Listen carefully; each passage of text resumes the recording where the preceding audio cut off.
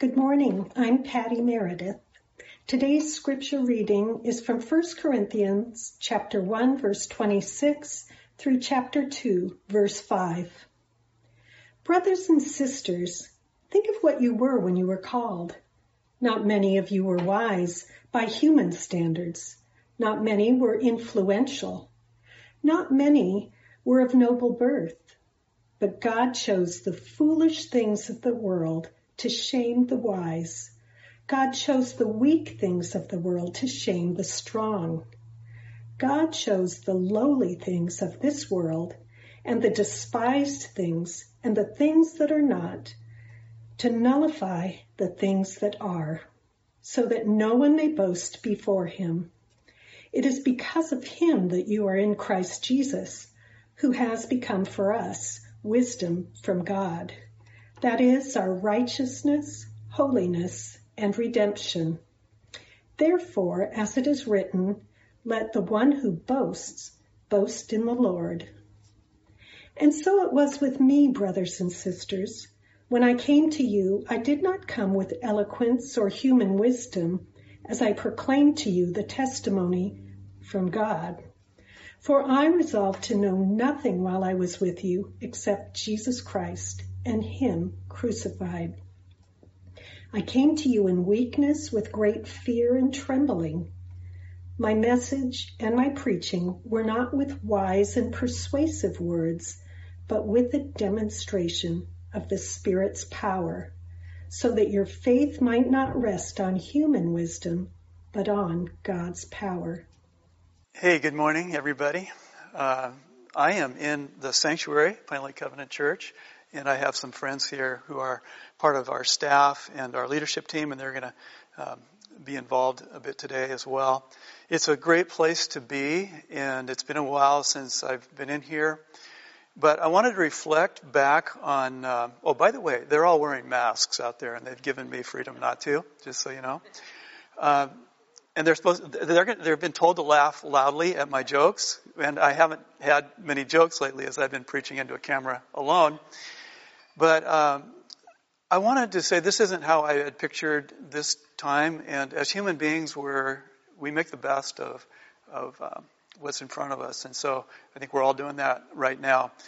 But I wanted to reflect back on the first Sunday that I preached here. It was 8 years ago, roughly, and I said something. I was kind of going on a hunch inside of me that this, and it would be the East Side in general, but maybe Sammamish in particular, because of the high expectation and high performance culture that we find ourselves in, this place is just prime for the gospel of Jesus Christ. And in those 8 years, as we've seen teen suicides, and we've seen depression and the struggles that come with the demand upon not just teens, but all of us to form our identities in this social media world, and the anxiety that comes from that, instead of receiving our identity from Christ. The stress of all of this, I believe more than ever, and I really mean this, more than ever, that this world, this community, needs the gospel of Jesus Christ. And when I say that, I don't mean simply, although I mean this, but not simply this, that people need to come to Christ and meet him. I mean something more than that. We need the gospel, that reminder that we're in continual need and desperation for the grace of the Lord Jesus Christ. It's not something we receive once. It's ongoing. And I'm saying that after 40 plus years of walking with Christ. I think I have a greater sense of desperation for his grace today than I ever have in my life. And I assume that's just going to keep growing as I learn more about him and as I learn more about myself. This is a conversation I've had with people over the years, and they'll come to me with a particular problem, and it could be, the presenting problem could be a marriage or a relationship or a job thing or whatever.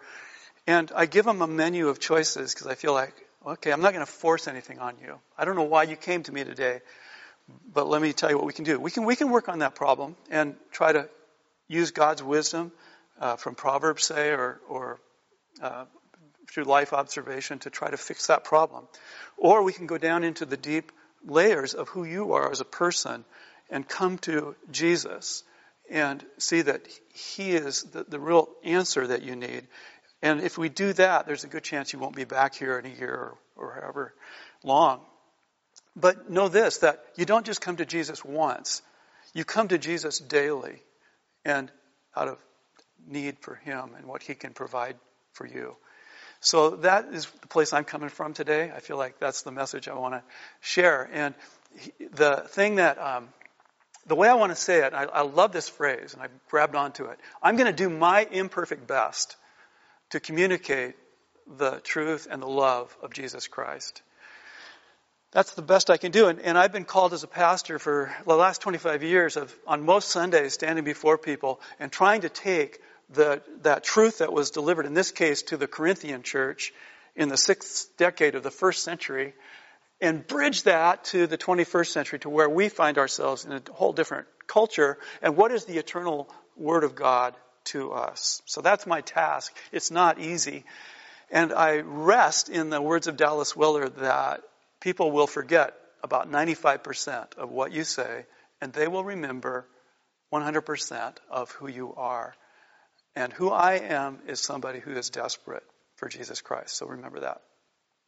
Okay, our outline, we're going to look first at the weak and foolish us that Paul brings up here. And then we're going to look at the weak and foolish God that Paul is very clear on. And then we're going to look at the power and love of God. All right. So if I can read for you from this passage again. And Paul begins in verse 26. Brothers and sisters, think of what you were when you were called. Not many of you were wise by human standards. Not many of you were influential. Not many of you were of noble birth. But God chose the foolish things of the world to shame the wise. God chose the weak things of the world to shame the strong.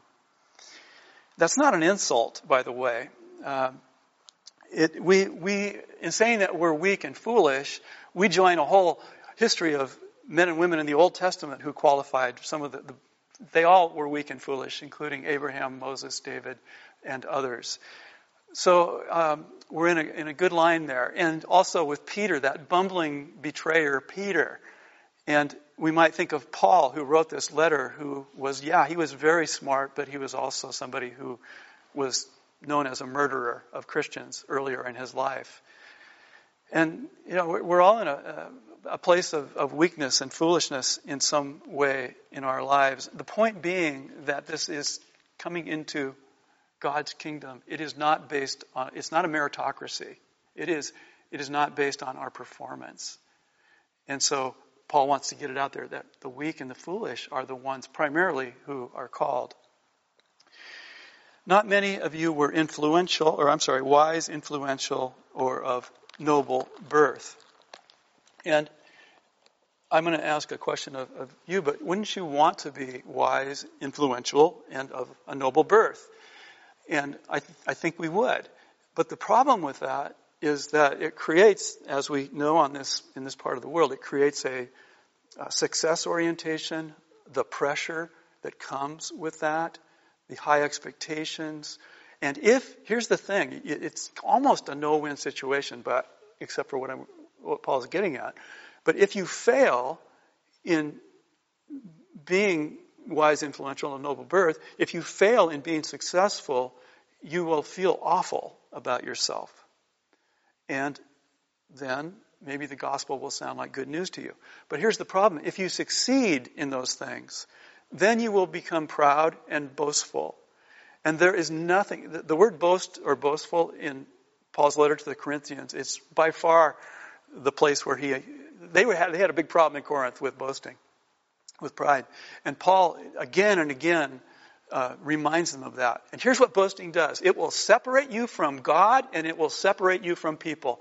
Every human case, or every case of boasting in the history of the world has done one or both of those things. Boasting separates us. And Paul is not, in fact, he says here, who can boast before God? Who's going to stand before God and boast? It's a joke. Who would ever think of doing that?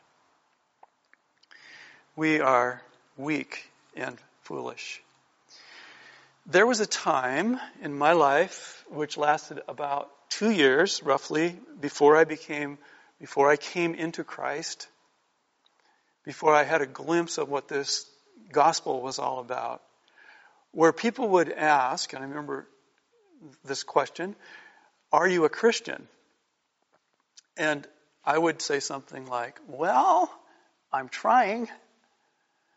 And when somebody says, "Well, I'm trying," it's an indicator that they don't get it. They don't understand what a Christian is. And that, as Paul says here in verse 29, don't boast. In verse 30, he says, "It is because of Christ, because of him that you are in Christ, who has become for us the wisdom from God. That is our righteousness, our holiness, and our redemption." You can't try. The gift is for us. We want to buy it, but the gift is a gift. God gives us a gift that we want to buy. My little sister, who I would hope might be listening, watching, my little sister, when she was in age 6-ish, she had to she had to go to school, right? And she didn't want to go to school. She had a lot of anxiety about going to school. And she said to my mom, "Mom, I don't want to go to first grade because I don't know how to read." What's first grade all about? Isn't it to teach somebody how to read? It's that keeps us, that fear. So not only do we have these struggles that come with this high performance, high expectation world, but we also live with this great fear of looking needy. And there's a lot of that in our world. There's a lot of that in us. We don't want to look like we're needy. And it keeps us in these bad places. And the gospel of Jesus Christ wants to open up that to us and bring the good news in. This gospel takes the pressure off of us. When I was first a Christian, I told my friends, and I told them that I had become a Christian. And I remember one friend in particular that when I told him, he laughed at me. And I felt that, and I decided, well, I agree with you. It is a joke, isn't it? It's laughable that God would choose me. I mean, of all the people, it's funny that, God has a sense of humor to choose someone like me. That takes the pressure off. And my best gospel days are when I wake up in the morning, I look in the mirror and say, "Yes, I am a joke." And I look in the mirror and I say, "Yes, but I am a miracle." And it's those two things together. There's no pressure in being a joke or a miracle. It's all from God, and He gets the last laugh on my life. So that's why we need the gospel. And to be weak and foolish is the venue of the heart that allows us to receive it. What a beautiful gospel it is. Now, what about the weakness and foolishness of God? How can we say that? Well, Paul is really clear here that God, from the human perspective, looks weak and foolish.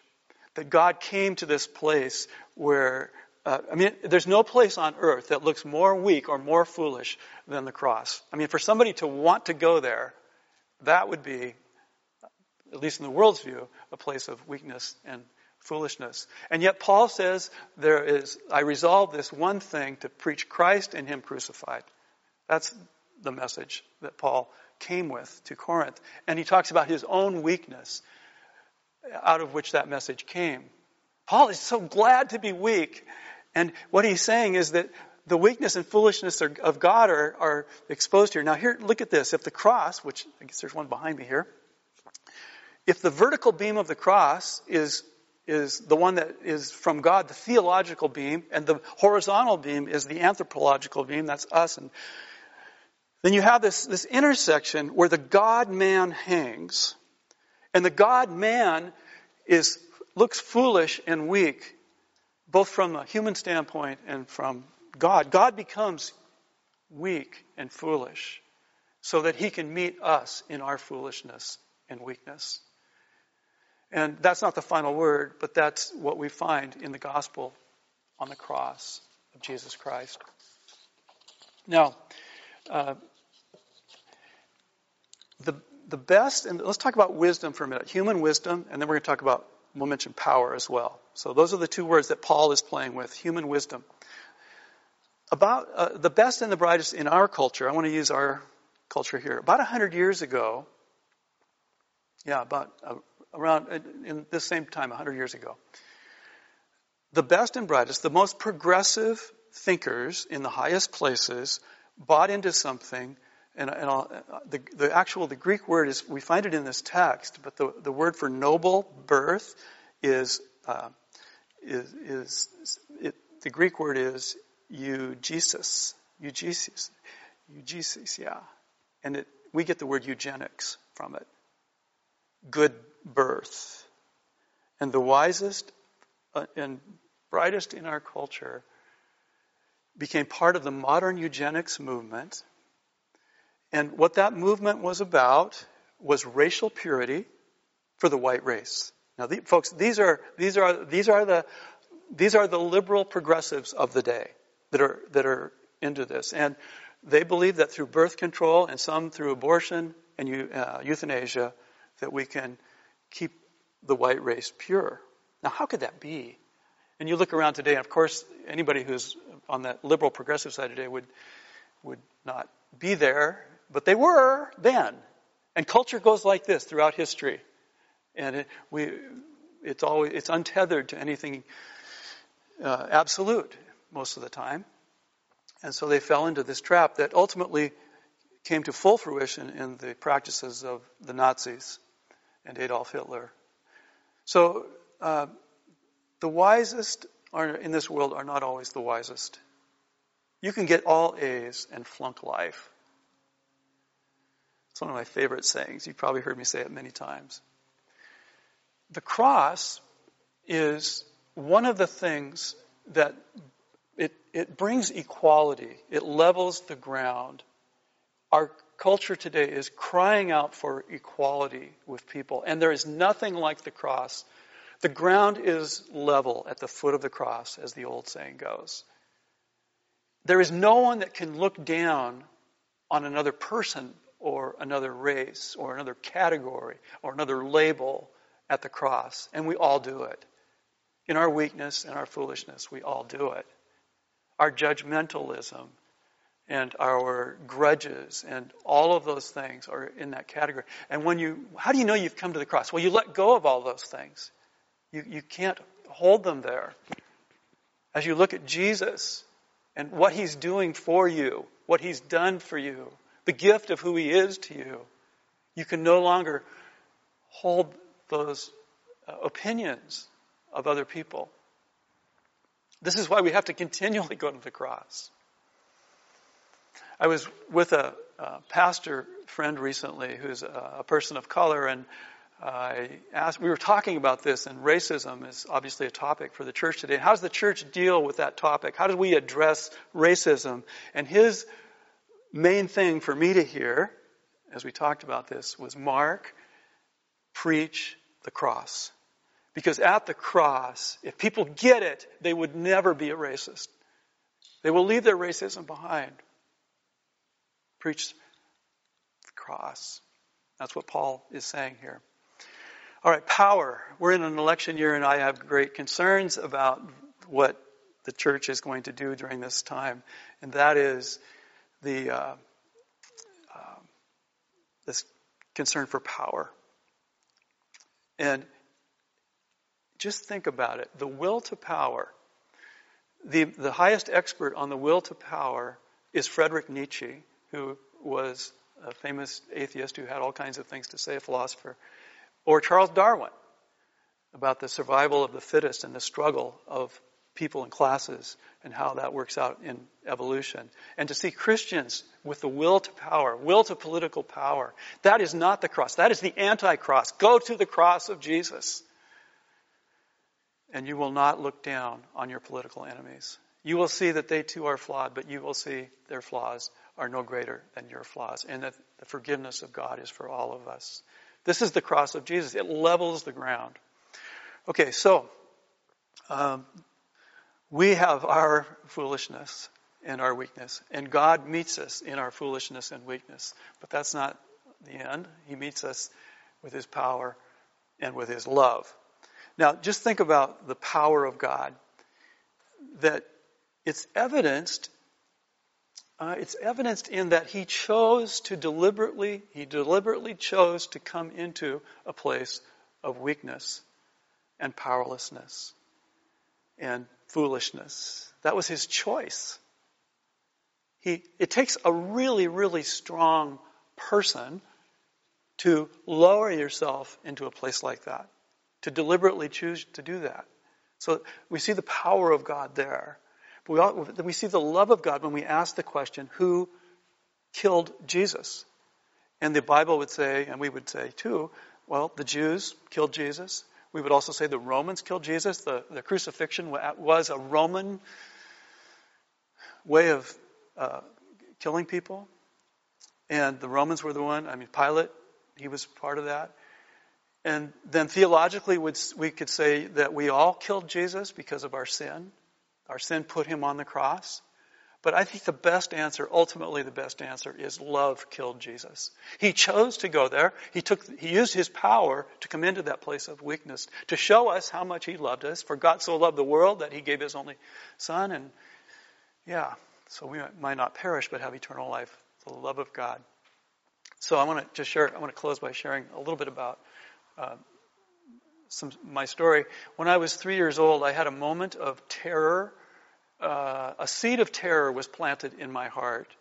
At bedtime, when my dad explained to me, I asked him a question about death, and he explained to me, and these were his words. I don't remember everything else he said, but he said, everyone dies. And he's being a dad. He's trying to help his son understand truth about this world, and he didn't have maybe the right words to explain the rest of the story about that's not the end, but that's what he told me. Everyone dies. And I remember the images as I was going to sleep that night. I can still see them in my mind of this dark tunnel, darkness that went on forever. And I so much didn't want what my dad told me to be true. And I could, huge imprint on my heart that I remember. And then when not to tell the whole story, but at age 24, I saw the place of death. I saw the place of death as the cross. I saw the cross. Through my weakness, I was able to see the cross, the place of death, as the place of power and the place of love. And it changed everything for me. And I'm still weak, and I'm still a joke. To think that me, who am I? And I'm still a miracle. And I'm still desperate for God every day. I'm desperate. I was desperate this morning when I wake up for God, and I will be tomorrow. I want to ask if you would join me, and I'm going to ask these people in the room to join me in singing. They're going to have to do it with their masks on. There's a few of us here. A song that I think you know, and it's good for your soul. It's good for my soul to sing it. So let's sing it together. Jesus loves me, this I know, for the Bible tells me so. Little ones to Him belong. They are weak, but He is strong. Yes, Jesus loves me. Yes, Jesus loves me. Yes, Jesus loves me. The Bible tells me so. Love that song. I am weak, but he is strong. His power and love have been made known in the place of weakness and foolishness for me, for you. Let's pray. Lord, as we come to this place now, I pray that we can imagine the cross and in our mind's eye see it and really see it with our hearts, see ourselves looking up, Jesus, at you, to see your face, to see your eyes, to hear your voice, to see beyond the smell, the sights, the sounds of death, to see what is really going on, to see the love that is being poured out. We look to you, Lord. And then to look and to see those who are around us there, people who are different from us,